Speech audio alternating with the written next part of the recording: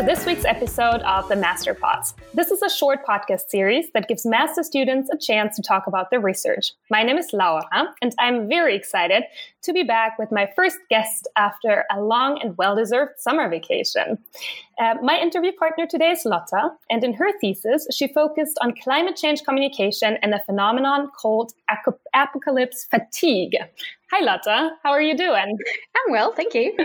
I introduced your research very briefly, and I think I mentioned the two most important words, but maybe you can briefly tell us all what your thesis is about. Yeah, sure. So I researched climate change communication, but since that is a very, very broad topic, and there's actually not much research out there for effective communication specifically for climate change. So I focused on a model by Harms and Stockness, and they're specifically about how doom and distance phrasing of a message. For example, if I tell you climate change is very threatening and will probably devastate the Earth in 50 years or something, but it's happening in 50 years and it's happening on the other side of the planet to other people, and maybe that's not certain at all, like that phrasing, what that does with people. So whether it actually is able to evoke attitude change or behavior change, and on the other hand, whether people remember more or less from messages that tell you climate change is a threat and very far away, or whether it's very, very close to you. Like if I tell you climate change will threaten your house in a year or something. That's so interesting. And I also feel like it's been a lot of communication material has been out in the media over the past year because of Fridays for Future and everybody paying more attention to the entire topic. So I'm very interested to hear your results. But first, let's get to know you a little bit better. And I'll ask you a couple of quick personal questions. Try to keep your answers as short as possible. Okay. So where do you call home? Germany, mostly. Parts of Sweden, my Swedish family, wherever my family is, and my tiny house. That's true. Lotta has a tiny house that is currently standing in Sweden. Which I think is very impressive that you did, and also very sustainable. So you're really doing the entire thing. Yes, I'm trying. What is your educational background? I have a bachelor in psychology and 2 master degrees, one in sustainable development and one in social psychology. Also very impressive. What is your primary focus in sustainable development? Oh, yeah. I think that would be primary focus, consumer behavior change. And everything concerning individual change. And that's also part of your thesis, right? Yes, exactly. What was the best way to deal with the thesis breakdown, if you had one? I had multiple ones, but since they coincided with Corona, mostly stuff that got me out of Corona boredom. So building, nature. I bought a hammock, put it on the terrace. So whenever I couldn't write, I just had a lazy day, listened to the birds. Oh, that sounds very relaxing. Yes. What's the piece of advice for future master thesis writers? Pick your topic very, very wisely, because you will be stuck with it for at least half a year. And if you're not 100% interested, it's going to be a nightmare. So either go for the topic or the supervisor, and ideally both. Yeah, that's a very good tip. And your favorite sustainability tool? That can be a book or a podcast or whatever comes to mind. I think that would be people, actually. I'm not much of a reader. I can read if I have to. I studied psychology. But ideally, I like to talk about stuff with people and really get the exchange. After all, I'm specialized in individual change. So that's true. And then that was the perfect master for you, right? Talking to so many people with different degrees and different insights into sustainability. Absolutely. All right. Last question. Do you have a sustainability tip? For me, it's a lifestyle thing. So once you decide to make a change, just do the small things. Don't try to change everything at the same time, but just go for details. Go for, I'm eating less meat this week, and I'm going to see if I can continue that next week. But don't try to stop eating meat, for example, just at the same time. That's too much. also, this is a psychological recommendation. Yeah, that's good that we have you on the podcast today. But I think that's a very good tip, because oftentimes people feel so overwhelmed, don't eat meat, don't fly, don't buy, H&M clothes. But like a small thing goes a long way, right? Yeah. And the big thing is never feasible. Like even for me, after years now, I don't fly. I live in my tiny house and so on. And I have been vegetarian for 18 years. But it's not feasible at the same time. Like you have to do it step by step. Otherwise, even people very, very motivated will feel numb. Yeah. Yeah, I understand that. Okay, let's dive into your research. To start with, what is the main problem that you're solving with your research, and how are you solving it? Did you use any specific tools, software, surveys, assessments? Okay, so the main problem that I choose to go for is like, if you imagine there are multiple paths to sustainable development or to stop climate change, like one that is very much focused on this industry, one is policy change and so on. But I, as I already introduced, am focusing on how can we change the household? How can we change the individual? And like everybody on, like for Germany, for example, that's like 80 million people. How can we make everybody of them like join the movement? And to do that, I focused on how to communicate climate change to them so they feel empowered to do that. But there is no methodology out there, so I developed one, and that would be my tool, I guess. And to check whether doom and distance phrasing have an influence on attitude change and on the knowledge of people after being exposed to my study. I developed first text, and then I pilot tested them, and then I made them into little videos. That would be my tool. Okay, and then you sent out these videos to people and asked for their reaction. Yeah, no, I made a survey, a pre-survey, in which I used scales like, again, psychology, very, very specific. The pre-survey had like social demographic questions, the usual stuff that helped me to check if my sample is randomized. And then it's called the Climate Change Attitude Survey, which is pre-developed by other researchers. So I had a like pre-intervention attitude. And then they have been exposed to the video, like watching it on YouTube, which was embedded in the survey. And then afterwards, they answered the same survey again. So statistically, I could analyze whether there is an attitude change. And to check whether their knowledge was different depending on their experimental group, I made up 8 multiple choice questions for like 8 different ones for every experimental condition that they had to answer, and then compared whether the recallability was different in a specific condition. Now I'm very interested in your findings. Oh, yeah. Yeah, findings. It's quite interesting because I found very, very significant effects for recallability. But yeah. Which means that they're able to... Yeah, they were actually able to recall more when I presented climate change as very threatening and very far away, which also aligns with the literature that says that if, like, it's called fear learning, if I put you under stress and tell you this is like relevant to your survival, which is a basic evolutionary process, then you recall what I tell you because it could be relevant for you. Like in comparison, if I tell you, yeah, this might be relevant, you don't pay much attention to it. Okay. But this is interesting because it's actually going against the phenomenon that I tested, apocalypse fatigue, which is relatively new and under-researched, which is the reason why I concentrated on it.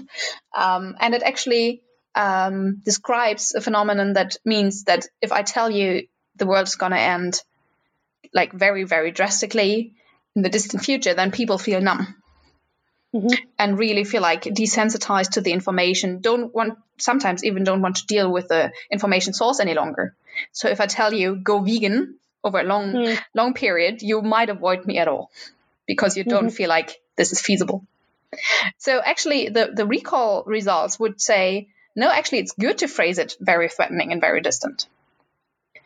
But knowledge, of course, is not attitude, right? And what we are aiming for in sustainable development is to change people's attitudes. So unfortunately there I couldn't find main effects. But I had a very small sample and very limited methodology, since this was really explorative and nobody has done this specific stuff before. Mm-hmm. So I can't really tell you that you should phrase climate change threatening or very distant. But I can tell you that knowledge is not attitude change, or only a fraction translates into attitude change. So you don't really have a recommendation for, say, a marketing director who's trying to figure out how to phrase tweets or Instagram captions and what to use? Well, no, there would be more, like, not a lot more research needs to be conducted on this. But what I can recommend, not from my thesis, but from the whole bunch of years of studies that I've done, is to do specific interventions and really look for people, ideally with a social psychology background. Because what we can do is, it's called intervention development, which is like a specific focus of the master that I've done in the Netherlands in social psychology, which really gives you the tools to understand the problem, like, for example, how to phrase it for a marketing director, and then look, like, who's the target group? What is the interest of this target group? It's very closely linked to what most advertising people are doing, but with a background in understanding human behavior. That's so interesting. Yes, it is. Did you encounter any specific challenges in your research? The first one would be that there was no methodology, so I had to develop it, which took me a lot longer than I anticipated. I thought I would just do 4 simple texts and that's it. Turned out operationalizing doom and distance in text is quite a challenge. Because, of course, I can't just say, like, coral reefs are dying. What's the European equivalent to that? That's close to the people. That's the Wadden Sea, but the Wadden Sea is not the same than coral reefs, right? Yeah. So I actually spent, I think, 4 months on that, and then pilot tested it to see if it's doom and distant.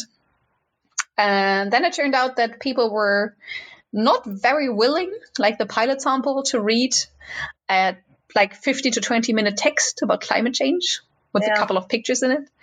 So then we had to hire an actor and make recordings and put them on YouTube and embed them on the survey. And that's insane. Yes, it's been a lot of work. Do you know if your research will be of use to anybody else, or do you want to build on this research that you conducted now? Yeah, I will definitely build on it. Like, I've also in parallel have been helping a friend, or like cooperating in her thesis in the development of a climate change escape game. Yes, that will also be part of this podcast. Yes, I think in 2 weeks ago. So I'm sort of teasing that now. Yes. So, like, one idea is to overcome this apocalypse fatigue, if it's a thing, which my data indicates but can't support yet. Then how can we overcome that? Because we have to tell people, like, ethically, we are obliged to tell them how bad it is. We can't just make up happy, nice stories for people to feel empowered, right? Yeah. So one idea would be to overcome this by gamification, by what psychology calls entertainment education, by making people playfully play around with this fear and therefore develop their perception of they can do something about it, which in psychology is called self-efficacy. So we're actually going to continue both with our research and gonna, in the end, hopefully, write a scientific paper about the comparison of like written word communication and entertainment education, which also hasn't been done before. Hopefully come back on the MasterPods and tell you about the findings. Yes. Yes. Well, first we have to figure out how to compare that to each other because it's statistically challenging. Right. Good luck. What drove your interest in this particular topic? You mentioned a little your background in psychology, so I guess it came from that. Yes, exactly. And like specifically trying to find a topic that combines sustainability and psychology, because this was actually a double thesis I've been writing in my 2 master programs in Uppsala for sustainable development and Utrecht for social psychology. So I had to find a topic that combines both and can stand alone in one field without compromising the other. And then since I'm very interested in consumer behavior change and all the theories are constantly discussed and nobody can really decide on which factors are relevant, this is apparently only possible in the situation which is why I recommended this intervention development specifically for a specific problem. But communication could be an overarching tool. It could be an umbrella that works for every situation, or like at least has like small advantages in specific situations, even though it can't drive the whole context. So I think it's a very, very promising path to sustainable development and to make people feel like they can do something. If we can just communicate, it doesn't even have to be big. It can just be local newspapers, podcasts, radio shows, whatever. Oh, that's very true. So that was my last question regarding your thesis. Before we leave, my final question is one that we're asking to every person that comes on the podcast. And I'm excited about this question because I kind of miss studying and being in Uppsala. So maybe you can tell me what your favorite memory was of your time studying there, or even the most valuable skill you feel you learned in your Master of Sustainable Development. Favorite memory? I don't really have one specific memory, I would say.